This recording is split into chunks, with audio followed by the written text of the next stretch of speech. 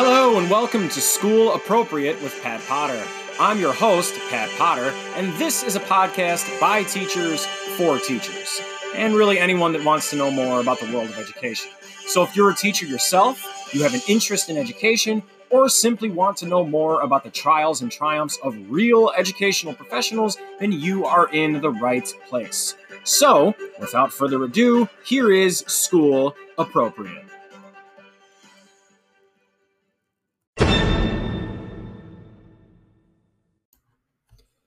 All right, people. First of all, sorry, this one's a little late, and there's a couple of reasons for that. One, wanted to make sure I had all my school stuff ready to go for this week, obviously. And secondly, probably more importantly, I'm going to, spend a little bit of time talking about the domestic terrorism that happened in my nation's capital a little less than a week ago at this point. I'm recording this on the evening of Monday, January 11th, and I'm referring, of course, to the domestic terrorism incident that took place in Washington, D.C. on Wednesday, January 6th, just last week, from when this is being recorded. For those of you that don't know, an armed mob of rioters stormed the United States Capitol building during what is typically ceremonial counting and certifying of the Electoral College results from the 2020 election, in which Joe Biden won, thank God. And it quickly got out of hand. They were violent mobsters. Some of them violent rioters, rather. Some of them, asking where they could find the offices and just the locations of different members of the legislative branch and the federal law enforcement. Different law enforcement agencies found pipe bombs and Molotov cocktails, and it could have been a lot worse. It's unfortunately 5 people have lost their lives since then, or 5 people lost their lives as a result. I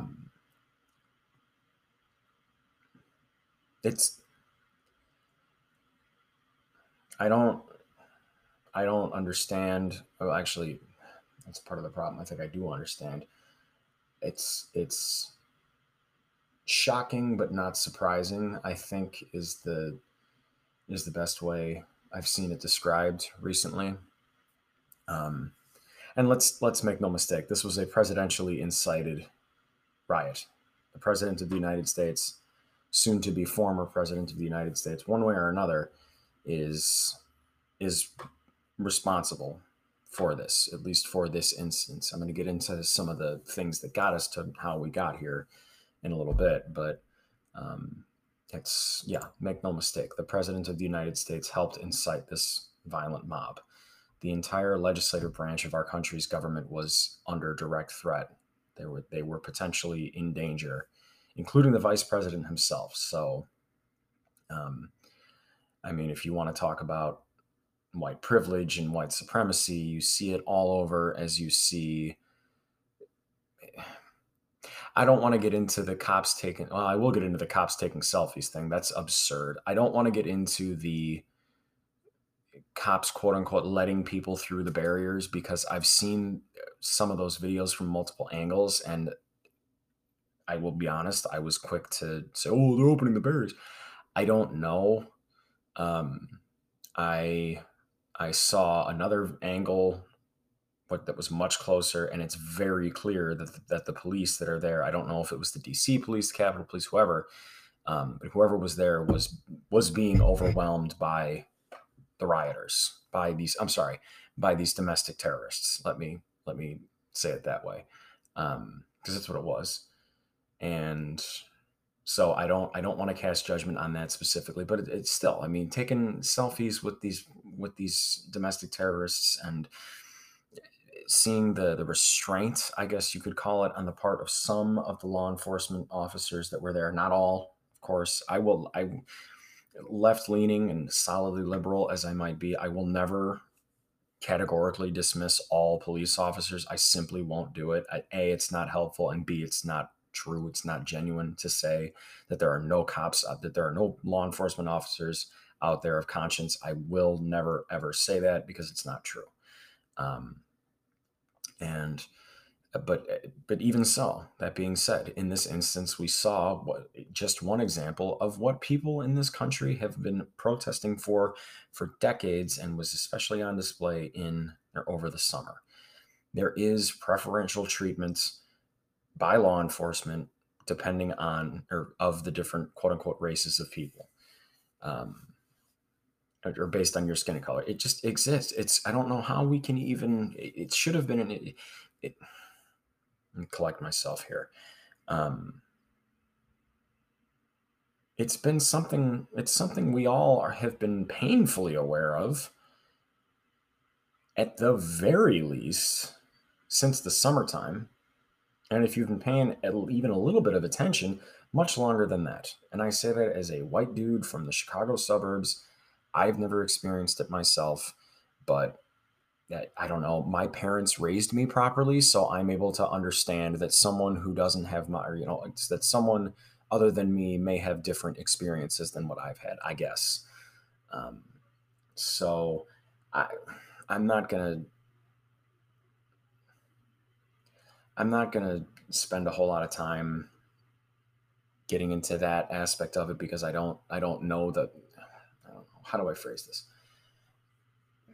I think what I'm most fascinated in like a morbid fascination, is just how did we get here? This is something I've been talking about with my colleagues. This is something I've been talking about with my friends. And it's, I'm a social studies teacher. So this sort of thing hits, especially, well, this sort of thing, I don't want to say hits close to home, but this sort of thing is relevant to me. It happened while I was in class. It started happening while I was in my last class of the day, on Wednesday.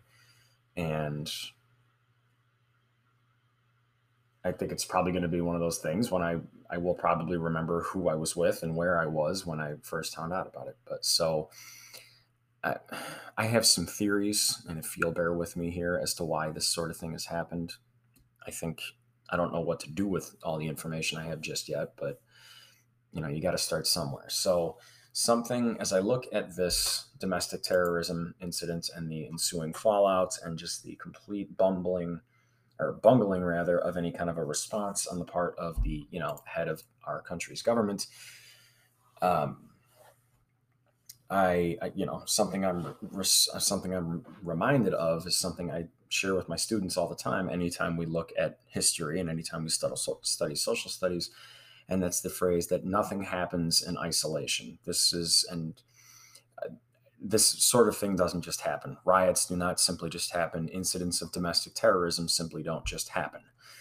And there's people are sitting around shocked of like, oh, I don't understand how this sort of thing can even happen in America. First of all, hopefully we really start to drop even harder than we should have, going back to, I don't know, Vietnam, this American exceptionalism nonsense. It's not that we're a bad country. It's just that we're susceptible to the same things that every other country that has ever existed is susceptible as well. We are susceptible to civic unrest or civil unrest, whichever. I should know that. I'm a social studies teacher. It's fine. It was a long day. We are susceptible to that. We are susceptible to bad actors in our government trying to take control and maintain their control longer than they are supposed to be in that position of control, just like other countries. We are susceptible to armed uprisings and domestic terrorism, just like other countries. We are not that different. I wish we were. I wish we were better than this, but at the same time, it's a reality. It should be a reality check for us. I would hope. There have to be positives that come from this. But it's multifaceted. Something like this. I mean, this is anger that and frustration, even though it's complete BS. The gripe that these people had about voter fraud, and there's no evidence of any widespread. Why do I even have to say this? You don't. Okay, we're good. The way I think about it, again, these are my perspectives and my opinions. Trumpito is not the problem. He very much is a problem, but he is not a problem, or he's not the problem. He is the tumor, and the anti-intellectualism, the xenophobia, the racism, the bigotry, and the, to some extent, legitimate social gripes that the United States has left them behind. Those are the smoking cigarettes and the, bad diets and lack of exercise and lack of proper or drinking water properly, that sort of thing. And until those other things are addressed, until those underlying factors are addressed, I don't know if this is I hope to whatever God may or may not actually exist, that this is the last time we're going to see something like this. But I have a bad feeling that this is only going to continue to some extent. I don't want it to, and let me put it this way, I'm not actively inciting it like the president of the United States did. I just have concerns. Now, that doesn't have to be this way. But I'm reminded, and shout out to my friend Kelsey, who was a guest back over the summer. She posted on Instagram a quote from Voltaire, one of my favorite philosophers, that said, it's a famous quote that's been attributed to him, and that is, "Those that can make you believe absurdities can make you commit atrocities." Well, this crowd of people has been stirred up and whipped up into, or had been stirred up and whipped up into a frenzy even before they got to Washington, D.C. They have been fed a steady diet since before the election of voting by mail is fraud. The only way I'm going to win, or the only way I will lose, is if the Democrats cheat, if there's fraud. They want to keep you out of the process. And again, there has been no evidence of any widespread voter fraud of any kind. This is widely considered by numerous different election officials and agencies to be one of the most secure elections in American history, despite the pandemic. But the people at this rally, the people that would even consider doing such a thing, they are not aware of that. They will not hear that because they are only hearing from their own quote unquote news sources. And they're being peddled conspiracy theories. They themselves do not have the critical thinking skills or the just wherewithal to be aware that this is a BS argument. They're being whipped up into anger, and when you're angry and you're scared or whatever negative feeling you've got, your brain doesn't process things properly. And if you sit there and if you've been in this mindset of the Democrats are stealing the election, then of course you're going to at least consider doing something drastic, and you might even be dumb enough and malignant enough to do it, to go through with it. So there you have it. And I love these people on the right side, on the more Republican side of the aisle, coming out and condemning it as well. Some of them have legitimate grievances. Some of them, they were complicit in all of this election fraud BS. They were arguably just as complicit as President Trump, as some of them. People like Ted Cruz, people like Josh Hawley. You don't have a leg to stand on, okay? I mean, Lindsey Graham, the guy that also called, what did he do? He called that same Georgia election official at Pennsylvania, one of them. He basically tried to strong arm one of the states that Trump lost into overturning their election results. So you did the same thing. He's not actually in the room, Pat. He's not actually in the room. Anyway. But I mean, this is a culmination of deliberate manipulation of the poor, uneducated, white underclass, I guess you would call them if you're someone who's super wealthy, by the GOP. And the GOP is not the only thing that is to blame. There is media blame to go around on both sides of the aisle as well.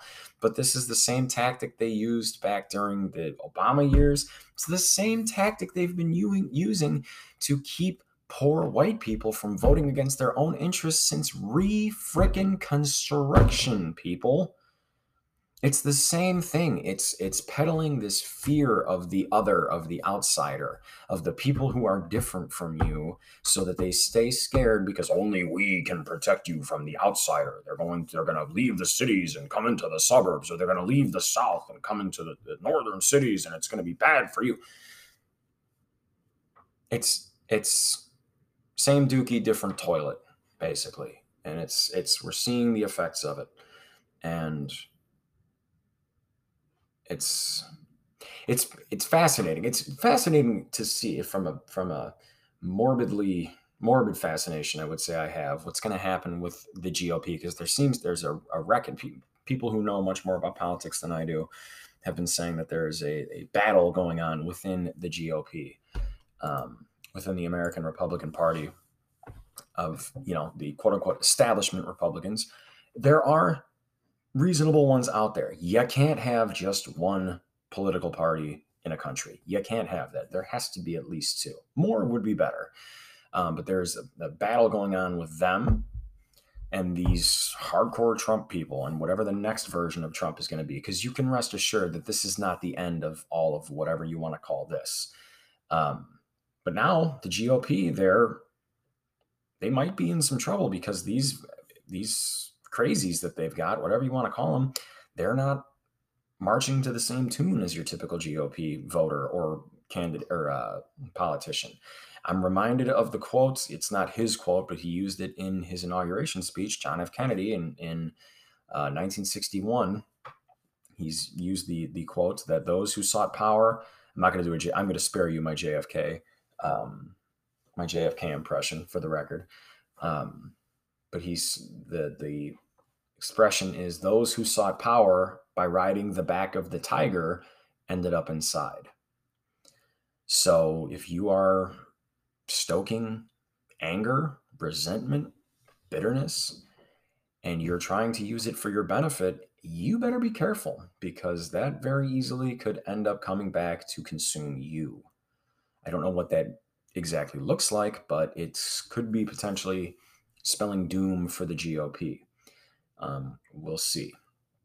It's a combination of numerous different factors. And if you'll bear with me here, or before we get into that, I do want to touch on this both sides-ism thing. I would hope that both sides do the no.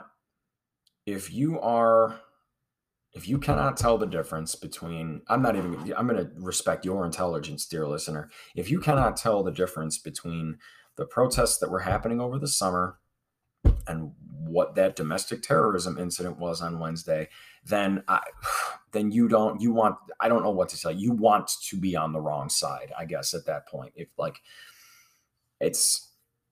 If you were a colleague of mine, we were talking about it. He had a more nuanced approach, not to that issue, but to this. I wanted to talk to him. He's somebody I respect. He said that, if you're someone who was condemning the riots over the summer, you better be condemning what you saw here, because this was much worse and totally different. And I think that's kind of what I want to say on that. Obviously, I like to think that if you listen to this podcast, you get that. So that's just kind of where I'm coming from with that. And if you'll bear with me here for a second, I have there's another contributing factor. And keep in mind, I am very biased, given that it's the subject that I teach, but I don't think it's a coincidence that we've been seeing so much anti-intellectualism. I mean, think about it. These people are so uneducated, ignorant, whatever you want to call it, that they think that a legitimate election is some kind of massive inside voter fraud type thing. They so lack the understanding of the basic processes of the United States government that when it goes the way it's supposed to go, including with mail-in voting, I don't mean from a result standpoint, that's morally. I'm talking about from like a logistical standpoint. The election went the way it's supposed to go. There were not any major problems. They get so angry that they'll commit acts of domestic terrorism. Now, there's the reasons that I talked about earlier, and also what I was referring to when I said I'm biased. I think that has a little bit, at least a little bit, I say as I strap on my proverbial tinfoil hat. I think that has a little bit to do with the devaluation, is that a word? The devaluing of social studies education in this country. And again, before you turn this off, I know I'm biased. I teach social studies. And what I'm going to get into here, especially with my second point that I'm going to get at, um, is not meant to disparage or put down anyone that teaches something other than social studies at all. I've had people on here that are not social studies teachers, and I'm not trying to say that this is your fault or their fault, or even that you'll see. Um, we don't value social studies education. It's not something that's typically tested on a statewide level. It's not something like in the state of Illinois to graduate from high school. You don't have to take 4 years of it. You'll take 3 years of high school social studies. You don't have to take 4 years. Why? I don't know. Probably so that the electorate stays stupid. Maybe, I don't know. It stays unaware. And also, this one's I will admit that this one is a little bit more of a stretch, but if you're a teacher in what's considered a Title I school, a low income school, you can, after 5 consecutive years teaching in that environment, you are eligible for a certain amount of money forgiven from your loans. Social studies teachers are eligible for the least amount of forgiveness, whereas math is the highest. Again, not meant to disparage my math colleagues, just want to highlight something. If you're a math teacher, you are usually potentially eligible for up to $15,000 of loan forgiveness after 5 years in a Title I school. Whereas if you're a social studies teacher, you're only eligible for $5,000 of loan forgiveness. Huh. I don't know. You make of that what you will. I think that there's something else going on there, or maybe it's just a coincidence. I don't know. Yeah, that's a real thing. And I also do want to point some blame at the media too, including the more liberal media. I mean, if you talk down to people, if you constantly try to make people feel stupid for not seeing your perspective or not understanding what you're trying to get them to understand, you have to accept that there's going to be some resentment. Now, that is not me excusing this behavior and saying, well, it's the left's fault. It's not, but knowing how nefarious that most of the media actors on the right can be, you got to not give them any ammo. You can't give them any ammo because they're going to invent it. Now, I say this with zero background in media other than this, and I'm not accountable to anybody. I don't have shareholders yet, but you're playing when you talk down, when you belittle people, when you make fun of people, you're just giving them reason to dislike you. You're just giving reason for them to go over to the other side and potentially become radicalized, like these domestic terrorists were last week. So that's that. I know this has been it's just a quick one this week. I will have a guest next week. It's going to be a lot better. I know this has been kind of a downer, but again, my ultimate source of optimism remains the students, my students, your students, if you're a teacher. This is not the kind of, I'm not going to sit here and pretend, oh, I guess America's done. We need to look at this as an opportunity. Yes, we should be shocked. Yes, we should be appalled, but we need to look at this as an opportunity and say, okay, how did we get here? What do we do to stop this?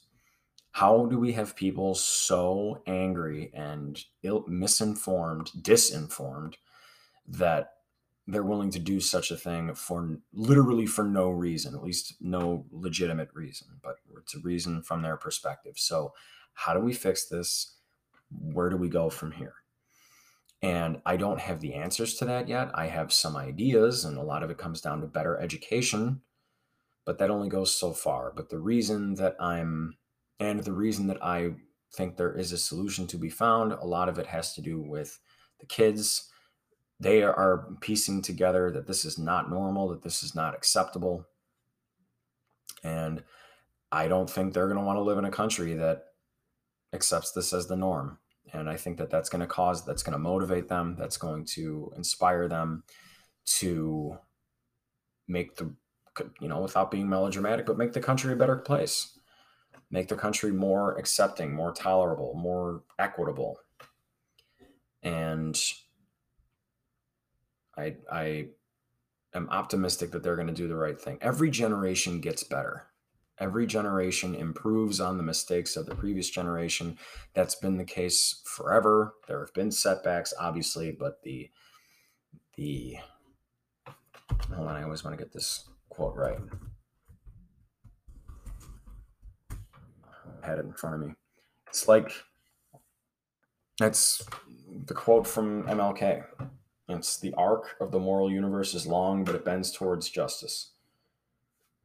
I see that with my students. I see that in the world. I think we have to do the work, and what the work entails remains to be seen, or it's maybe there's so much of it that it's hard to actually articulate, but it can be done, and I'm going to be on the right side of it once I'm able to figure out what I can do best to rectify this, to help people, to make the country better and the world better by extension.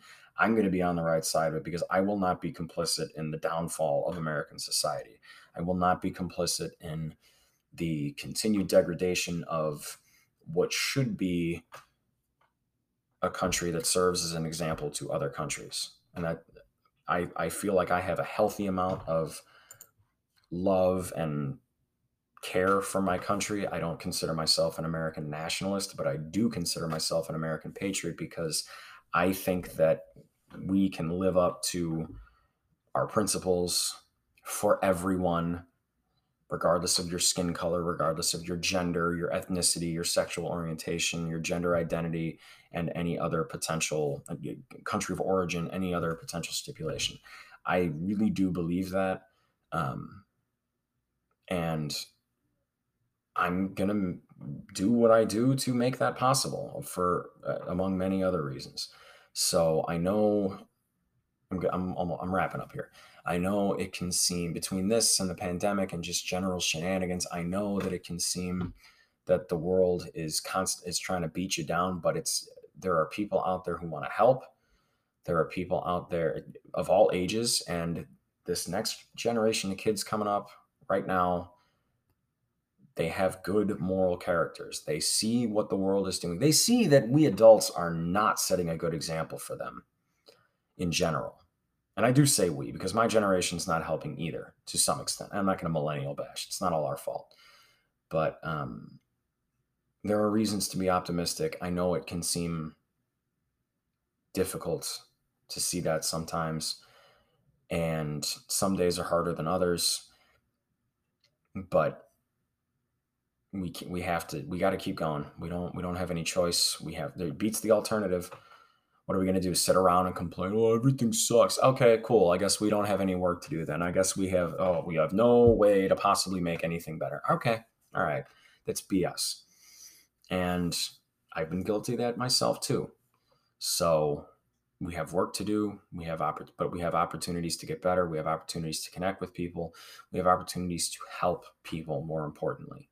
We have opportunities to make our country and our community and our world better than when we found it. And we have opportunities, more importantly, to connect with people and show people that this does not have to be the way that things have to be, that things can get better, that the situation in which we find ourselves, though it may seem dire, A, it could be worse, and B, it can always improve.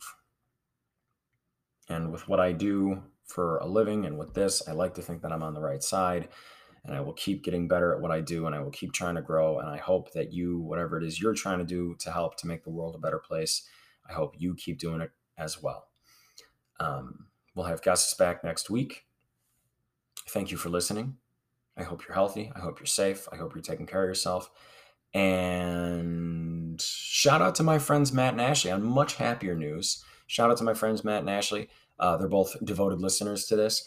And there you have a little baby on the way later this year. And I'm very excited. I'm going to spoil that baby super hardcore once the baby gets here. So Matt and Ashley, if you guys are listening, I love you guys. I can't tell you how happy I am for you. The next time I see you, it's going to be awesome. I'm going to probably get emotional. And yeah, I'm really happy for them. I'm excited for them. And thank you so much for listening. I will talk to you guys soon. Bye. Thank you so much for listening to School Appropriates. This podcast is available on Anchor, Breaker, Google Podcasts, Overcast, Pocket Casts, Radio Casts, Radio Republic, and Spotify. If you like what this podcast is doing, the best way you can help it grow is to tell your friends and subscribe on any of those platforms and leave a positive review. If you are an educator and would like to share your stories or have a loved one or a friend with experience in the education world, send an email to schoolappropriatepodcast@gmail.com or reach out to School Appropriate on Instagram and Twitter @schoolappropriatepod. That's School Appropriate POD. Links are available in the description of this episode and in the description of the channel. Thank you again, and remember, just like I tell my students, the world stinks a little bit less with you in it. See you next time.